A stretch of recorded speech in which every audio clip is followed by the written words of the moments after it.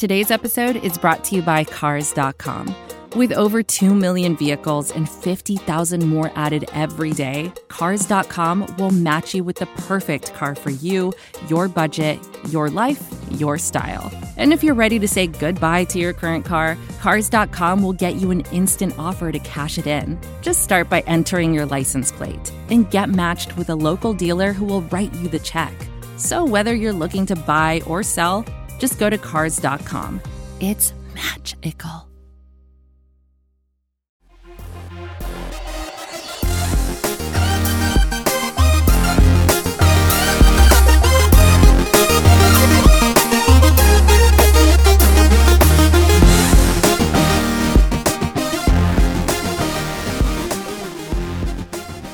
Hello again, friends, and welcome on into episode 149 of the Scho Show. Proudly a part of the Pat's Pulpit Podcast Network and brought to you by the great folks at SB Nation. My name is Mark Schofield. Happy to be back in the big chair for today, Thursday, November 12th, 2020. Hope you're all doing well, having a relaxing week, perhaps. What we're going to do today, we are going to talk Lamar Jackson and the Baltimore Ravens, specifically in the first half of the show, how one defense in particular, out of all the Baltimore games this year, has had success against them, as well as sort of a general discussion of where the Ravens are offensively. And then in the second half of the show, we're going to talk about how the Patriots tried to defend them last year and how the Patriots might be trying to figure out a defensive identity right now. Now, before we do any of that, your usual cavalcade of reminders here at the outset. Please do follow along with the hijinks on the Bird app, at Mark Schofield on Twitter. Check out the work, variety of places. Matt Waldman's rookie scouting portfolio, not one, not two, but 3 SB Nation websites. Big Blue View, Bleeding Green Nation, of course, right here at Pat's Pulpit.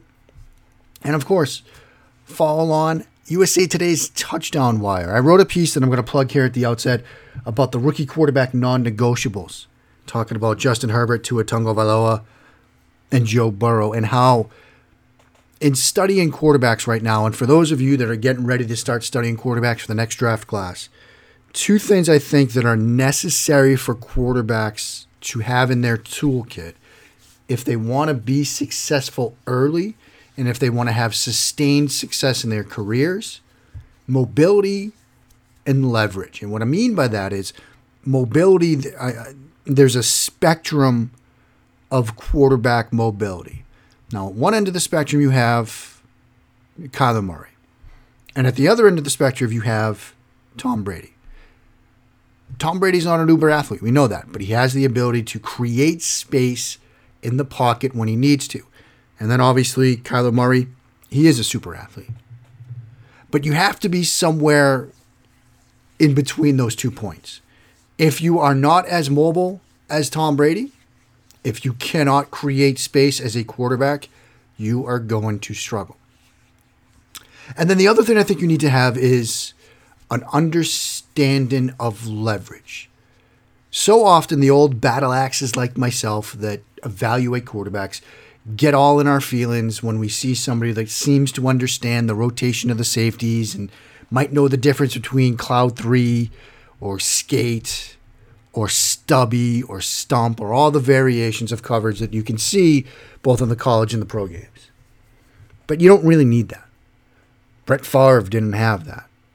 But what Brett Favre had was an ability to decipher the leverage of the nearest defender and then put the football away from that person and into a spot where his receiver can make a catch.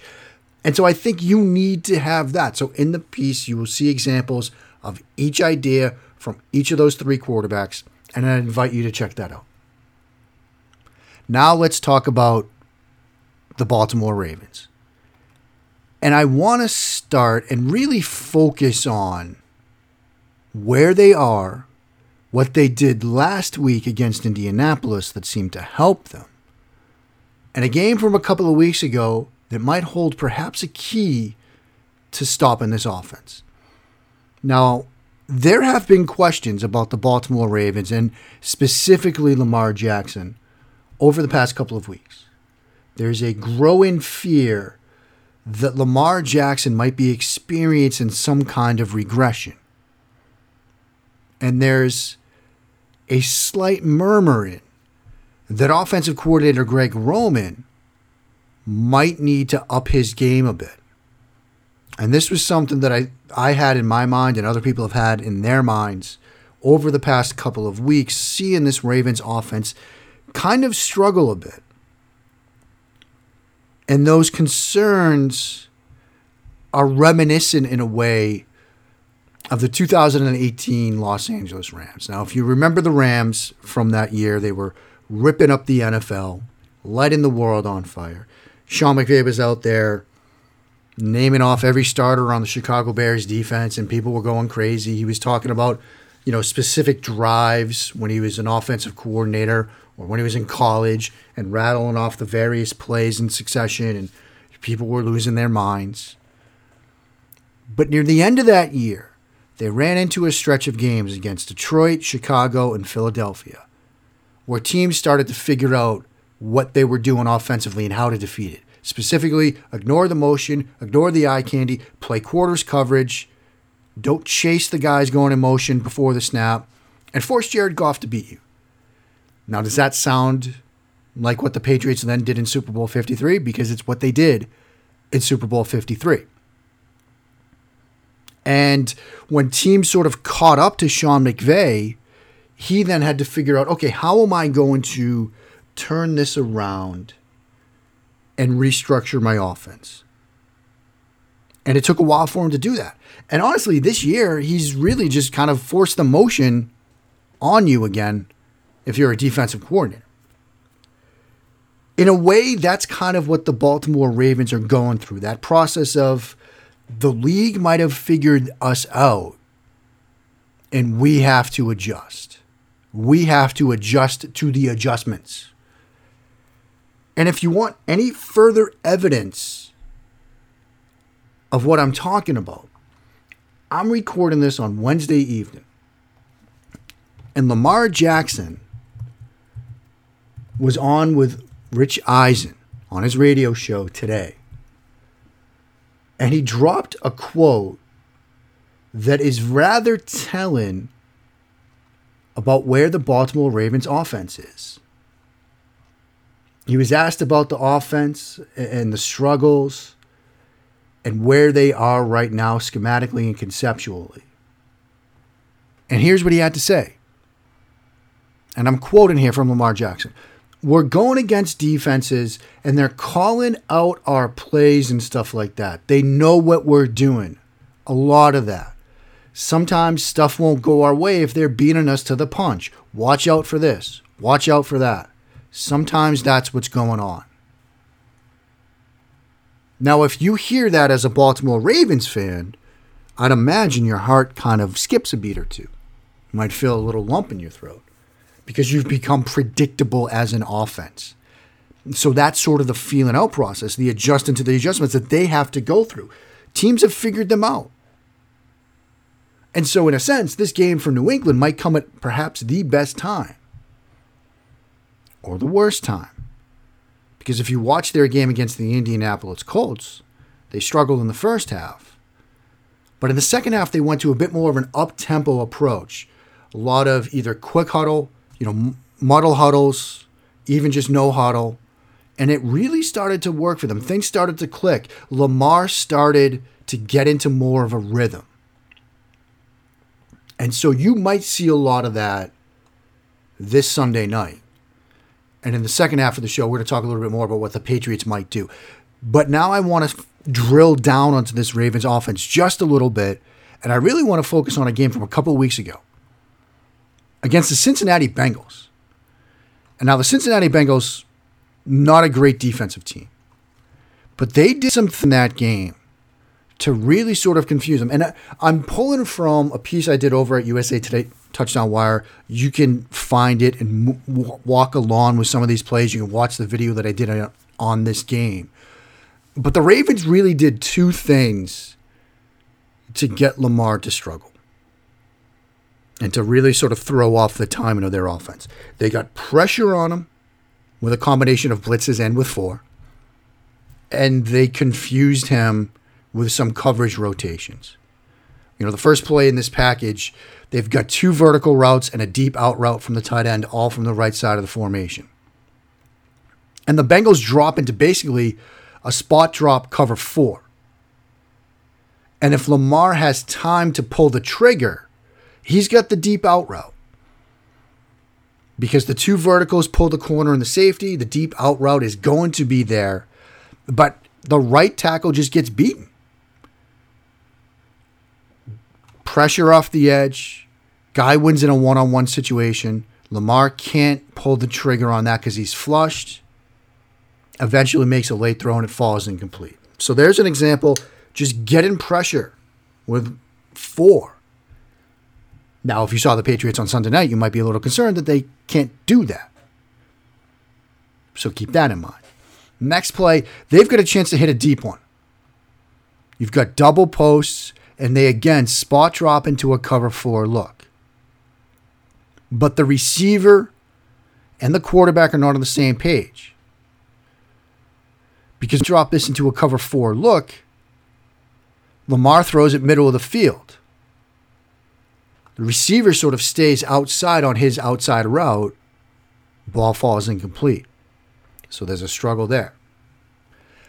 Next play I look at, and this is more of a man coverage situation where they're really trying to set up a throwback element where Lamar sprints out to the right, everything is flowing to the right, and the outside receiver aligned to the boundary runs a deep post working away from it. And it's man coverage, and he's really sort of trying to set up the throwback element.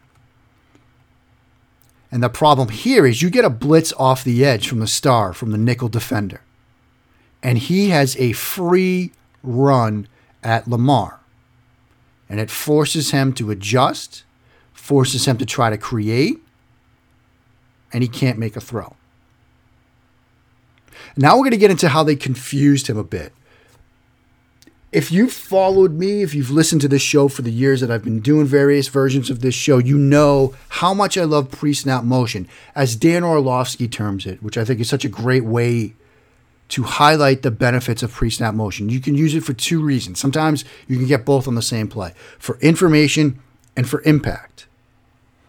In terms of information, it gives you man zone, things like that. In terms of impact, you get making guys move around to the defensive side of the ball. You can get good matchups. Sometimes you can do both on the same play. But what we're starting to see more of in the NFL this year, and Doug Farrar has written about this, I highlighted it in the video package here, are teams showing you either a man response or a zone response, but then doing the opposite. So there's a play here where the Ravens are going to run sort of a switch vertical concept to the left side of the formation. They bring a receiver in motion from the right slot to the left slot. And he ends up running the sort of wheel route while the outside receiver runs the post. And in response to that, the underneath defenders just sort of slide. And if I were watching this game live, or if I were charting this game, either way, I would write in my notebook, my notepad at that point, M, right arrow, ZR, which is my shorthand for motion zone response. Because I'm seeing these guys slide, and I'm thinking if I'm the quarterback, they're in zone coverage. But they end up running man. Because what they do is the free safety in the middle of the field, who looks like he's going to be your middle of the field closed post safety, he then picks him up in man coverage. And so your pre-snap expectations are shattered because they run man, they bring pressure off the edge, and even though Lamar has an opportunity to hit that wheel route, his expectations have been changed by the post-snap reaction of the defense. He doesn't hang in there when he sees the rotation as long as he should. He makes a quick throw under pressure, and it falls incomplete. He still has an opportunity to perhaps hit that wheel route. But because now he's seeing something different, he artificially speeds himself up, Pass falls incomplete. And they do this again. They use motion on another play. They run more man coverage behind it.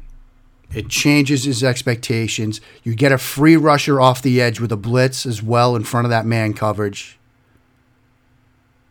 And he makes a throw that's late, not on time, and it falls incomplete.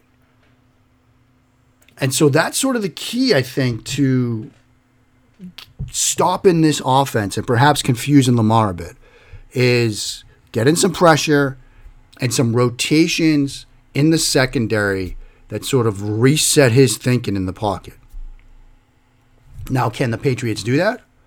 Let's talk about their defensive identity and what they tried last year. That's ahead here on episode 149 of The Scho Show. This is advertiser content brought to you by Frito-Lay. Hello, I'm Chip Murphy, here to get you ready for the big tournament. Tonight we'll break down who will be cutting... Cut! What are you two doing? Sorry, Chip. Prez here got his feathers ruffled when I told him Ruffles has zero chance of winning the title. And I was letting Dip know that she is not taking into account Ruffles' iconic ridges. Guys, it's March. We have to start talking about the tournament. We are. It is the 2023 Frito-Lay Snack It. We're talking about big-time matchups between Cheetos, Smart Food, Lay's, Sun Chips, and more. Just head to the Frito-Lay Snack Bracket and vote for your favorite chip, pretzel, or dip for a chance to win up to $1,000 or a year's worth of snacks. This sounds great. Keep up the good work. Just go to fritolaysnackit.sbnation.com. No purchase necessary. Sweepstakes ends 4/3/2023. Void where prohibited. Year's worth of snacks awarded in the form of 52 coupons, each good for one bag of chips. See official rules at fritolaysnackit.sbnation.com. Mark Schofield back with you now on episode 149 of The Scho Show. And going to talk a little bit now about the Patriots trying to find a defensive identity here as we get towards the critical stretch drive of the season. And I want to sort of start with some personnel numbers. And I know they're dealing with some injuries and stuff like that. But something sort of stuck out to me watching and then rewatching their game against the New York Jets from Monday night. And if you're watching that game, you probably heard them talking about how they're light. They're light up front. There's a lot of sub packages.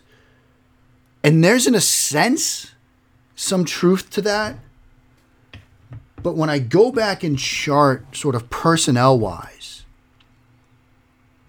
they had 54 defensive snaps on Monday night with 5 defensive linemen on the field.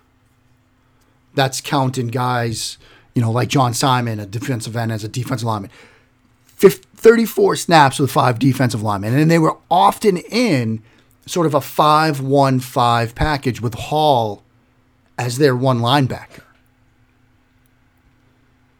So that's not typically what we think of when we think of how the New England Patriots defenses go light up front.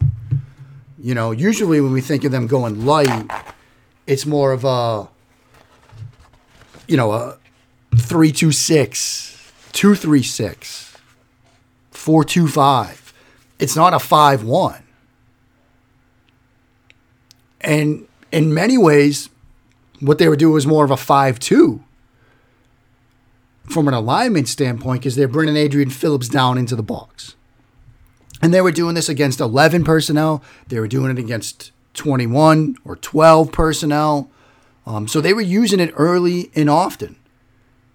And that seemed to be something that they've done in the past week or so to figure out, okay, this is what we can do defensively. And now you might think, well, why would they do that? Go to their game against the 49ers. They had 52 plays against the 49ers where they had 4 defensive linemen, and it was a lot of 4-3 stuff. And then they had 16 plays with just 3 defensive linemen, a lot of 3-2-6. So that's 68 of their plays right there with 4 or 3 defensive linemen. So that's a quick sort of change and turnaround. Now, part of it might be, look, you're without Guy and you want more guys up front. Part of it might be, you're not happy with what you're getting at the second level. I know there's been a lot of consternation about Juwan Bentley and how he's been playing and how he's been performing. So you might think, look, we're going to go bigger bodies up front and get run stoppage, pressure, however you want to term it, with bigger bodies up front. So that's the interesting little switch that I saw from the Niners game to the Jets game. And that sort of begs the question, which might it be this upcoming week against Lamar Jackson? If you think back to how they were defending the run-up to that game last year, how are they going to defend Lamar Jackson? What are they going to do against Lamar Jackson? I talked about a lot of tight stuff, right? What they really tried to do in the start of that game, looking back through it now, was a lot of 3-4 and 3-5. What they really sort of did at the start of that game was a base 3-4. And then they switched after the first base. Basically, the first drive, they came out base 3-4. And Baltimore really had success against that. They go down the field, they score. And so then they try this 3-5. Where they go 3-5-3 against their 22 offensive package and say, okay, we're going to go with 5 linebackers now. And they had success against that.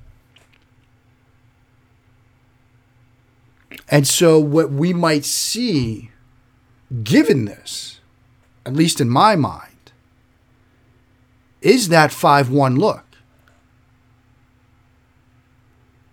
Because if you watch some of these plays, like I'm watching a Mark Ingram run right now against this 3-5 package. And yeah, they're using something of a tight front. And they just got bodies on bodies up front. And an ability to immediately get to the second level. Ingram makes a good cut. You get a linebacker that knifes inside. Perhaps worried on this zone read type of play that Lamar's going to keep it. And he's to the second level immediately. And so rewatching this game makes me think they're going to try to clog lanes up front with bigger bodies. Now, even with this, 3-4 and these 3-4, 3-5 looks, they're still getting 5 guys on the line of scrimmage, but they're linebackers. They're not defensive ends. And so part of the calculus here might be we're going to clog things up and then rally to the football with athletes rather than we're going to play 3-5, 3-4 and rely on our linebackers. Now, they might have thought last year that linebacker between the defensive front and the linebacker room, linebacker was a strength. I'd say between those two personnel groups now, defensive line is a strength, although both have struggled. And so thinking about how they're going to play this game on Sunday night, my thought here is we're going to see more of a 5-1 that we saw against the Jets than the 3-4 and the 3-5 that we saw, or even the 4-3, 4-3 against the 49ers a couple of weeks ago, 3-4 and 3-5 that we saw against the Ravens from a year ago. And so that's what I think they're going to do. Will I be right? We'll see. Do I think I'm going to be right? I don't know. If you're going to ask me to make a prediction about this game, the Patriots are 7-point underdogs for a reason. And while I think in some senses they might be getting Baltimore at the right time in the sense that they're struggling to figure things out, they might be getting them at the wrong time because they may have figured things out offensively last week. And so we'll just have to see. But friends, that will do it for me. Next time I will be back Monday for a post-game show. Until then, friends, stay safe, check in on your loved ones, check in on your friends, check in on your neighbors, wash your hands, and when you do, sin along and bless those Patriots reigns down in Foxborough.